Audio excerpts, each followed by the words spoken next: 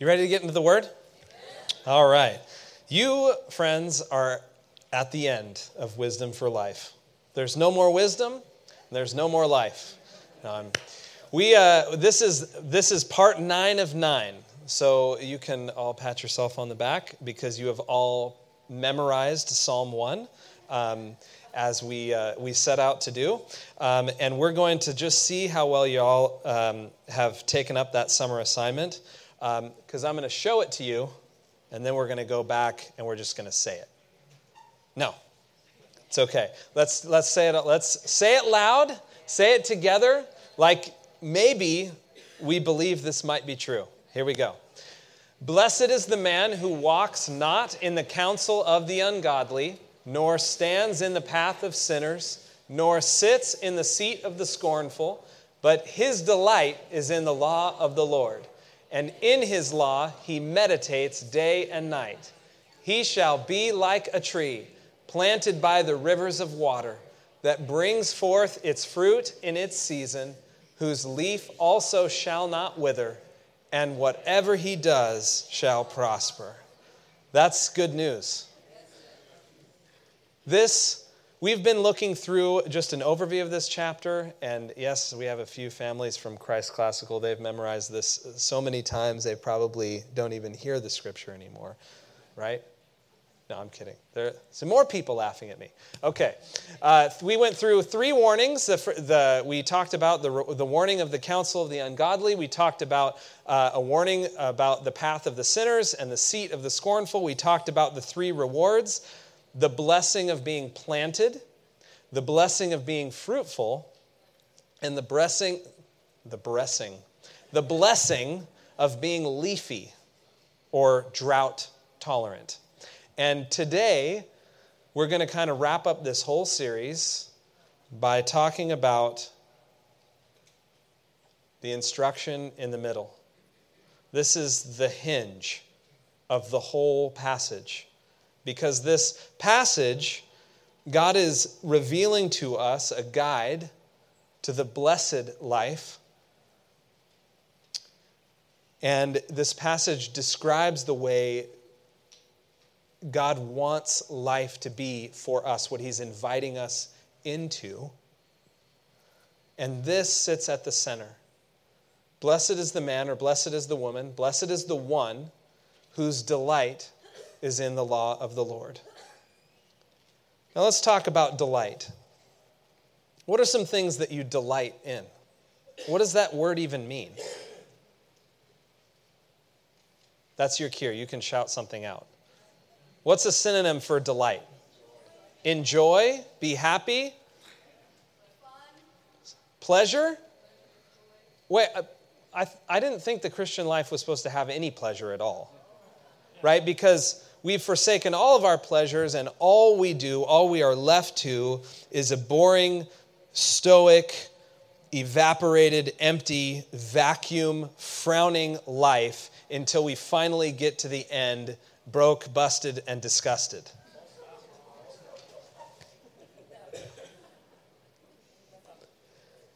What kind of God do you think we have?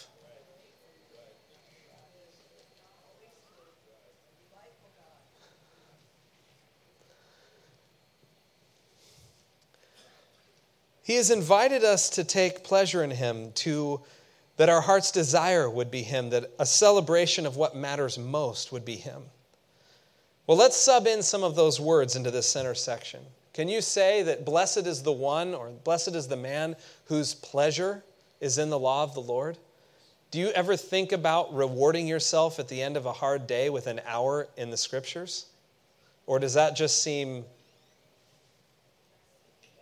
unrealistic? It's okay. I've been there. I'm not coming from a place of holier than anyone. But if that doesn't seem realistic, maybe that's giving us a window into where our soul really is. How about blessed is the one whose heart's desire is in the law of the Lord? When you are parched in your soul, when you are in pain, or when you're traumatized, when you're surprised by grief, is your heart's desire to go to God's word? How about blessed is the one, or blessed is the man whose celebration of what matters most is in the law of the Lord? When every other voice and every other source and every other thing, have we come to a place where our celebration, our pleasure, our heart's desire is God's word? And I want to open your eye maybe to something that will help us in this moment, because there's two kinds of delight. There's the Disneyland delight, right? You like Disneyland, right? Thank you. I have one honest Clive over there. I have one honest Claire over there, yes. And Disneyland is great. We look forward to going to Disneyland, maybe every other year or so. We love going to those places. We love going to Mount Herman, to family camp. But there's a Disneyland delight, and sometimes our delight in even looking forward to it exceeds the delight in the thing itself, right? Sometimes we actually have more fun romanticizing about it than the fun we actually have in it. Our Christian life is not supposed to be a Disneyland delight where we look forward to some conference or some, weekend service or something that's going to happen in the future that we get to once in a while experience this fun or this delight every once in a while, every great long while. We're not being called to a Disneyland delight. We're being called to an everyday delight. Now, this is a picture of some home-cooked bread that my wife made. It's my favorite food. You can keep your filet mignons. I, as a carbivore, will keep my homemade bread with butter and a Lullaberry peach preserves out of our garden. That is the edible will of God for me. But it's an everyday delight. Right? And I know that God is inviting us to an everyday delight, not a Disneyland delight, because in the passage, right, he's saying his delight is in the law of the Lord, and in his law he meditates once a year when he goes to Mount Herman, once a year when he goes to the Greater Faith Conference, once a year when he goes, no, that is not it. Once a week when he goes to church? No. It's day and night. He's talking about an everyday delight, not a Disneyland delight. Listen to the witnesses throughout Scripture about delight. Here is the witness of the psalmist talking about delight. He says, and I will delight, actually, I got just a bit ahead of myself. That delight is an everyday thing. And you see this, the everyday delight becomes this, that there is, that then, and whatever we do will prosper. That everyday delight, and then that we will experience something that is godly, that is intended for us. And you'll see this connection through the witnesses of the psalmist, and I'm going to read several witnesses throughout the Scripture. A witness is just a reference in the Bible that is helping you to see and helping us to see that this is not an isolated thing, it's the thing. Here's the witness of the psalmist from Psalm 119. And I will delight myself in your commandments, which I love. My hands also I will lift up your commandments, which I love, and I will meditate on your statutes. Oh, how I love your law. It is my meditation all day long. How sweet are your words to my taste, sweeter than honey to my mouth. My soul keeps your testimonies, and I love them exceedingly. Here's the witness of the wise king, Solomon, from Proverbs. My son or my daughter, do not forget my law, but let your heart keep or treasure or delight in my commands. For length of days and long life and peace they will add to you.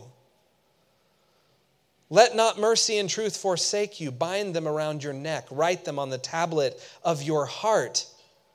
And so find favor and high esteem in the sight of God and man. Every day delight in the heart you can see the fruit in our life. Hear the witness of Jesus. This is in the Gospel of John, chapter 14. He says, "He who has my commandments and keeps or treasures them or delights in them, it is he who loves me. And he who loves me will be loved by my Father, and I will love him and manifest myself to him. If anyone loves me, he will keep or treasure or delight in my word. And my Father will love him, and we will come to him and make our home with him." Hear the witness of the Apostle Paul. This is to the church at Thessalonica in 1 Thessalonians chapter 2. "And we also thank God continually for this, that when you received the word of God, which you heard from us, you welcomed and delighted in it, not as the word of men, but as it truly is, the word of God, which is effectually at work in you, in your heart, in your soul, in you who believe." Hear the witness of the Apostle Peter. This is in 1 Peter chapter 2. "Like newborn babies, you should long, you should desire, take pleasure in, delight in the pure milk of the word, so that by it you may be nurtured and grow in respect to your salvation, now that you have tasted," a Lullaberry Peach preserves. No. "Now that you have tasted the goodness and gracious kindness of the Lord." Many theologians say that delight is the chief aim of humanity, that God created us to delight in him.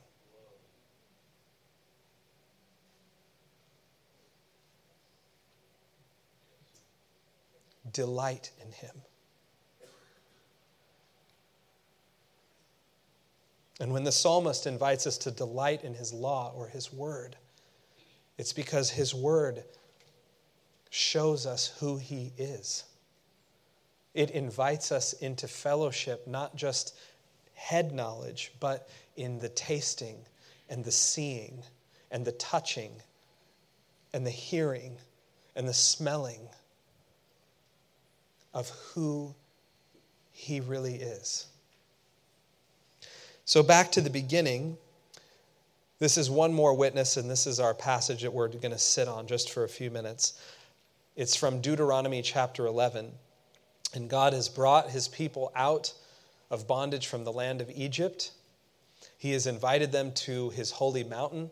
He has given them the 10 Commandments, or the moral law, that is not just a list of do's and don'ts. It is an invitation to life as God lives it, that we might delight in him. And at the end, he sets, this is the life I have invited you into, and this is what happens if you don't follow that. This is what awaits you in the world. This is what awaits you because the world has been stained with sin and darkness, and none of us have been untouched by sin and darkness. But he is inviting us into a kingdom of light. And so he leaves, and the end of this passage, this is kind of what he leaves his people with. That's us. He says, "So commit yourselves wholeheartedly to these words of mine. Treasure them, delight in them, celebrate them as if they are what really matters most. Commit yourselves wholeheartedly to these words of mine. Tie them to your hands and wear them on your forehead as reminders. Teach them diligently to your children. Talk about them when you're at home and when you are on the road and when you are going to bed and when you are getting up. Write them on the doorposts of your house and on your gates, so that as long as the sky remains above the earth, you and your children may flourish in the land the Lord swore to give to your ancestors." This is what the life of delight looks like. If you walked into that life, or into that home, or into that family, or into that marriage, or into that friendship, or into that team, or into that church, and you looked around, you would find God's word and the person of God coming in through every sense: eyes, ears, mouth, touch, thought, intention. You notice what is missing from this list? I know you'd have to read my mind to guess, but do you notice what we typically say or we associate with one of the things that when we delight in God? This is kind of one of the activities that we do regularly to demonstrate that. Church attendance. It's not on there. Now, before you get scared that I'm going to tell you all not to come to church anymore, that's not it. What I'm saying is that what he's inviting us into isn't a Sunday thing. He's not inviting us into a Disneyland delight. He's inviting us into an everyday delight. The delight list here, this is when you're at home and when you're on the road and when you're going to bed and when you're getting up, and what's on the walls in your house and what you're listening to and what you're watching and what you're seeing, what you surround yourself with, what is coming in through your senses. Right? This is what you're delighting in on an everyday thing. What does the script of your daily routines, conversations, activities, pleasures, and most importantly, your internal narrative say about the God that we claim to love? Right? What does the theology of your everyday life say? I'll ask the question again. Would you think about rewarding yourself at the end of a long day with an hour soaking in God's Word? Here's another, let's take a look at it another way. Do you wonder why children walk away from their faith in large numbers as young adults? Well, most studies that I've read in one way or other, and I know it's been studied to death, but most studies I've read in one way or another point to the same thing. It's that faith in the child's family amounted primarily to church attendance on Sundays. That faith in that child's family had very little to do with everyday life. And so what we are teaching the next generation by our everyday faith is that church is an optional weekend activity for our inspiration and encouragement rather than the sacred privilege of God's people. So when today's children become adults, their everyday life actually doesn't look substantially different than the everyday life they grew up with. And they often then choose other weekend activities for inspiration and encouragement. Now, this problem isn't church attendance or parenting. The problem is our everyday life. When we go in and we take a 360 and look at our lives, for many of us, it does not look like delight in the Lord through all five senses. In our conversations and what we listen to and what we look at, what we watch, what we feed ourselves with. When we do that 360, our everyday faith isn't delighting in Him. And then we wonder why we have stomach problems. We merely see the effects of our everyday theology in church attendance and parenting. You know, Michelle and I asked God a dangerous prayer once. This was a few years back. We just asked, and it was over time. We asked, what would it look like for us, for our family of five, to delight in you? And his answer to me really was this passage. And it has nothing to do with being a pastor. It had everything to do with our everyday life. You know, we all have an everyday life. Even pastors have everyday lives. And in fact, the change started before I became a pastor, and it will continue until we graduate to glory. And I'm going to go through, this is probably one of the most practical or spending the most time on application. I'm going to take you through some of the things that God has led us into or invited us into as a family. And it's not about parenting or marriage per se. It's about delighting in Him. And I want to first promise you that we are not perfect. I want to promise you that even this week, I probably struggled with patience more than I have in a long time. And I was confounded by, Lord, I thought I was beyond this. And we don't do even all the things on this list perfectly. But what I want to say is that over time, we've been led into these things. And over time, our delight meter is a lot different than it used to be. Our delight meter, the promises that we keep reading about the witness of delight in God, looks different now than it ever did before. This list is also not theological recommendations, meaning if you don't do the things on this list, I am not saying that you're in sin or that you're backwards. I'm not even saying that you need to adopt all these things at all. I'm just saying that consider for yourselves what your life would look like if you truly delighted in the Lord in your everyday life. So the first thing, I just want to talk just for a minute about what we talk about. So in the passage, it talks about in the morning when you get up and at night when you go to sleep. So we do a kind of devotions in the morning and at night. So when we wake up as a family, or even if it's just, depending on our work schedules and things, when we get up, we're going to say and proclaim and declare scriptures that we're memorizing together as a family, just little passages. And we're going to sing a hymn or we're going to sing a song together because singing together is so powerful. It's not just for Sunday. We sing together, and it's not because we have great voices.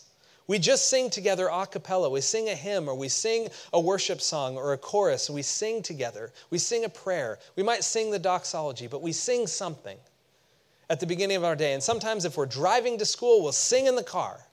But we're singing in the morning. We're saying the scriptures that we're memorizing, that we're meditating on in the morning.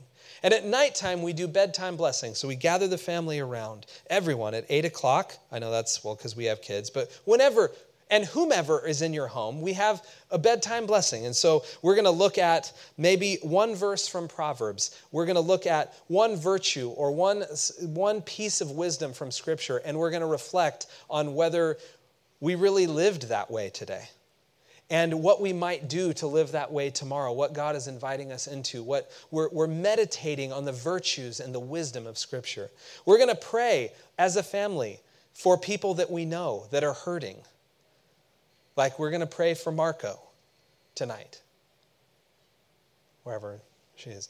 But the things that we know about, we're going to pray for those, and then we give big hugs, and we go to bed. But morning and at night. Meal times are sacred in our family. We have dinner together probably 6 days a week at least, sometimes 7. And if it's not dinners, it could be lunches or breakfasts or whatever it is, whatever that looks like, but we're sharing meals together. And one of the little mantras that we have is it's dinner time, not device time. So we have no devices on in the house and no devices at the table. And we talk, we feed on God's faithfulness. We ask one another, what are you grateful for today? Where did you see God move? What was your high? What was the best part of your day? Also, did you have a low? Were you discouraged by anything so that we can nurture you? We can encourage you. We feed on the faithfulness of God and relate it. We bring the power of God's word into our mealtime conversation. Also, we don't let sin accumulate.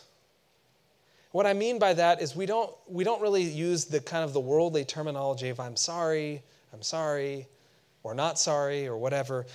When we sin, we use the word sin. We say, please forgive me when I'm angry. Please forgive me when I was disrespectful to you. Please forgive me when I lost my temper. That's one I have to use a lot. Please forgive me when I overreacted. Please forgive me when I lectured you. Please forgive me when I was rude. Please forgive me when I was unkind. But we bring God's word into our conversation and keep our accounts, our hearts clean, our accounts short.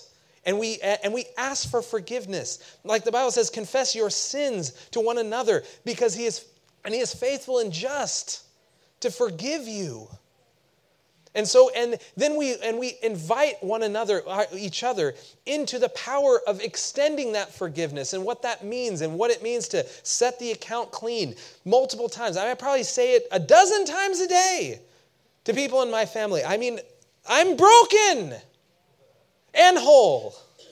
I'm broken and whole.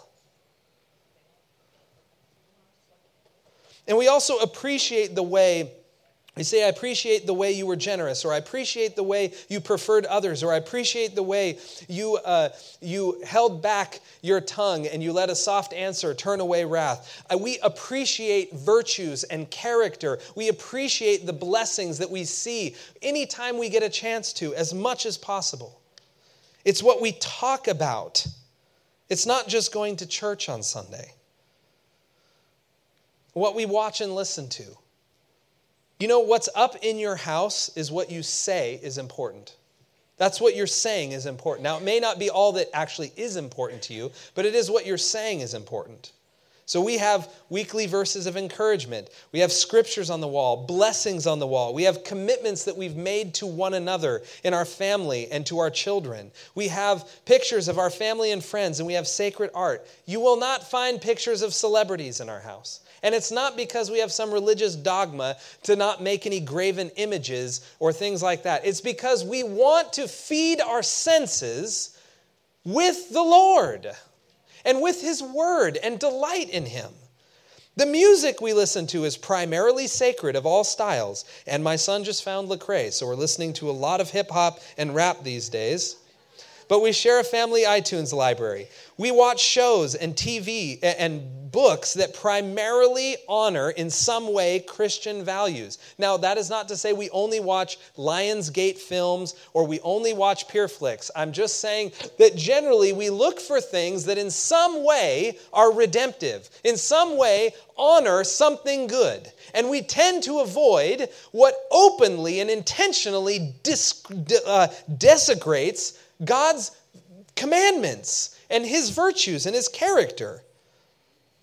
And we also put healthy limits. Like most days, kind of the rule of thumb is you only get one show's worth of TV a day, 45 minutes. It's not, and I would say, I will include Christian TV here. Binge watching TBN is still binging. And yes, we allow for occasional events or movie nights or things like that. It's not about the rule. It's about the heart. But this limit, if this limit opens up plenty of time for music and outdoor recreation and family games and staying active and imaginative play and bedtime blessings and longer meal conversations and chores, glory be to God, and reading. But if we don't carve out and limit the time of spaced out in front of the TV, you won't find time to delight. It won't just materialize. You have to set it aside. Now, what we say no to, this might ruffle some feathers, and this is not a shame day where I'm saying, if you don't do this, it's really not. We didn't flip a switch. It's things that we've been led in over time to do, and we're still being led into new things, not to make our life more restrictive, but to delight in Him more. So one thing that we say no to is Michelle and I have never had cable or satellite in our house. Never had live TV. So this reduces the temptation to surf, to overindulge in news or long televised events, to use the TV as background noise or as a babysitter. It also eliminates almost all advertisements and commercials.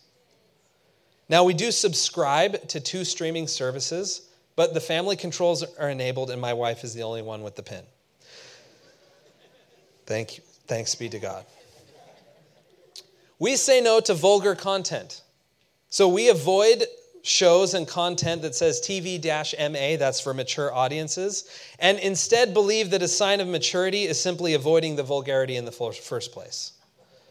So one example, this is near and dear to my heart, and I admit my heart wasn't as far along as I thought it was. So we used to be big fans of 24, and And sometimes it was really hard to keep that to only one show because it leaves you so intensely held on that we'd end up watching 2 shows, and we break our own rules. So sometimes we still do that. But Designated Survivor was a show that had the same main character from 24, and he was pretty much the same guy except in a different role. He's kind of been typecast into that particular character. And so we watched the first 2 seasons. We were really enjoying it. And then the production of that show changed. And in season 3, all of a sudden it had all kinds of vulgar content because it was the production went from, a network audience to a streaming only audience. And so they, and then I was like, I really want to see what happens in this season. I really don't want to give up this show. It's vulgar. So we just said, no, you just walk away. You just walk away. Because what you feed yourself, that's what's going into you. We say no to device dependency.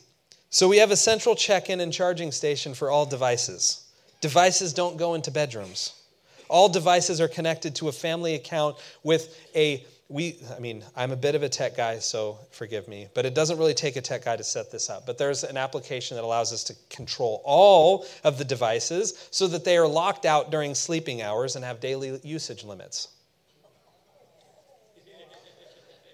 Thank you, Lord. So that means I don't have to watch. I don't have to worry about it because the device will shut off and it's locked out. And that's for Michelle and I too. We don't need to be sitting on it 8 hours a day. Okay, we also say no to an expectation of privacy. This is key to delighting in the Lord. Privacy is not a right in our home. On the contrary, privacy is the enemy of accountability. Privacy opens the door for the enemy to bait us into secret sin, and that's not just for guys, that's for people. The right to privacy is a civil law to protect individuals from an intrusive government. It is not a moral law, and hiding behind the idea that my stuff is private is really rebellion for those that want it, and it's conflict avoidance for those that allow it. My wife has a right to read every text I send, every app I download, every song I listen to, every show I watch, and vice versa. My children do not have the right to private email accounts, Instagram accounts, or media libraries. All apps and accounts in our family on any device are approved and centrally managed and available. Now, that doesn't mean I sit and snoop on everyone all the time, but there is in my house, we will serve the Lord. In my house, there is no expectation of privacy for me or for anyone in that house, in our house. I know somebody, I forget who it is, literally took, I think it was Matt and Ariana Brush, yes. Matt took off the doors of his kids' bedrooms at a particularly difficult time to reinforce that. And he came to that conclusion long before I did. So you can blame him for all this. No. And there is also, we say no to overscheduling. So our family is together on the weekends in addition to meal times on a daily basis. Right? Michelle and I, we can play up to 1 evening a week, and that's fine. We allow our kids to play 2 recreational sports per year plus music lessons, but never more than 1 sport at a time. And we say no to club sports because overscheduling damages our daily family routines, our mealtime conversations, our Sabbath worship and rest, and financial stewardship. We can overschedule ourselves until there's no room for delight left. Okay, so you're through the list of what we say no to. And I'm not saying that's all the things we say no to. I'm just saying those are some big ones that were difficult for us to kind of roll out. And I want to say each time we tried to roll one of those out, it was clunky and it didn't feel right. And we got opposition and my flesh fought it and Michelle's flesh fought it and everything. It wasn't easy. But I'm going to tell you, our journey didn't start out as a religious checklist or a bunch of do's and don'ts. It was not a switch that anyone flipped. It started as a desire to really know the God we serve, to really delight in Him. And everything else happened slowly like a tree growing. If you come back in a year, you might be amazed at the change or the growth. Our earnest desire and prayer has prompted behavior or activity changes, and the delight followed. If you are waiting for the emotion of everyday delight to make any one of these or other changes, you will be waiting forever because your flesh already enjoys what it gets. But if you see something in His Word, you sense something in the Spirit, and your desire is to know Him and to delight in Him, and you take a step to make a change, not every change, but a change, the delight will follow. And it is not, though, ultimately this act or any of the things that I listed, any of the activities themselves that we enjoy. It is God Himself that has become our delight. Because you can do all those things on my list as a duty, and it will get you nothing. Nothing. What's wrong with duty? I'll show you. Here it is. Imagine I came home with flowers for my wife, for Michelle, every Friday. I don't, but imagine if I did for a minute. And one week she says, "Jeff, they're beautiful. Why do you keep spending so much of our hard-earned money at Trader Joe's?" And I say, "It's my duty. I read it in a good marriage manual." What value would those flowers have? Negative value. It's an insult. And if you are doing things for your spouse out of duty and wondering why there's no response, there it is. It's the same with our Lord. We don't do things out of duty. We do things out of delight. Imagine if I were to respond to the same question and say, "Michelle, I can't help myself. I see the flowers and their beauty reminds me of you. I want you to know every time you walk by them that I cherish you in my heart all day, and nothing would make me happier than to spend this evening with you and ordering takeout with no dishes." Big difference. Big difference between duty and delight. John Piper says this about delight. He says, "The most fundamental thing to say is that the enjoyment of God is the enjoyment of a person, not just the enjoyment of a thing or an idea or a pattern of actions. God is a person. Therefore, when the Bible reveals ultimate reality to be a person, it's not affirming anything impossible or even improbable. God is a person.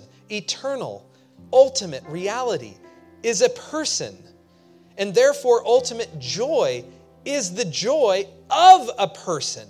It's God's joy. And the ultimate joy of His creatures, that's us, is joy in a person. Our joy in the Lord, our joy in God, our joy in His law. That's why when we come to this, to Psalm 37:4, which we've used for all kinds of other things, but I'm going to open your mind here just to one thing. Delight, it says, "Delight yourself in the Lord, and He shall give you the desires of your heart."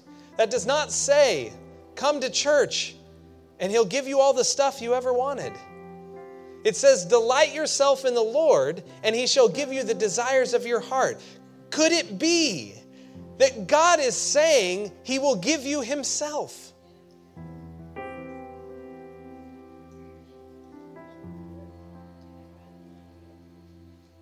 What could you be offered of greater value? Delight. Take pleasure in. Let your heart's desire be in. Celebrate what matters most in the Lord. And He shall give you Himself.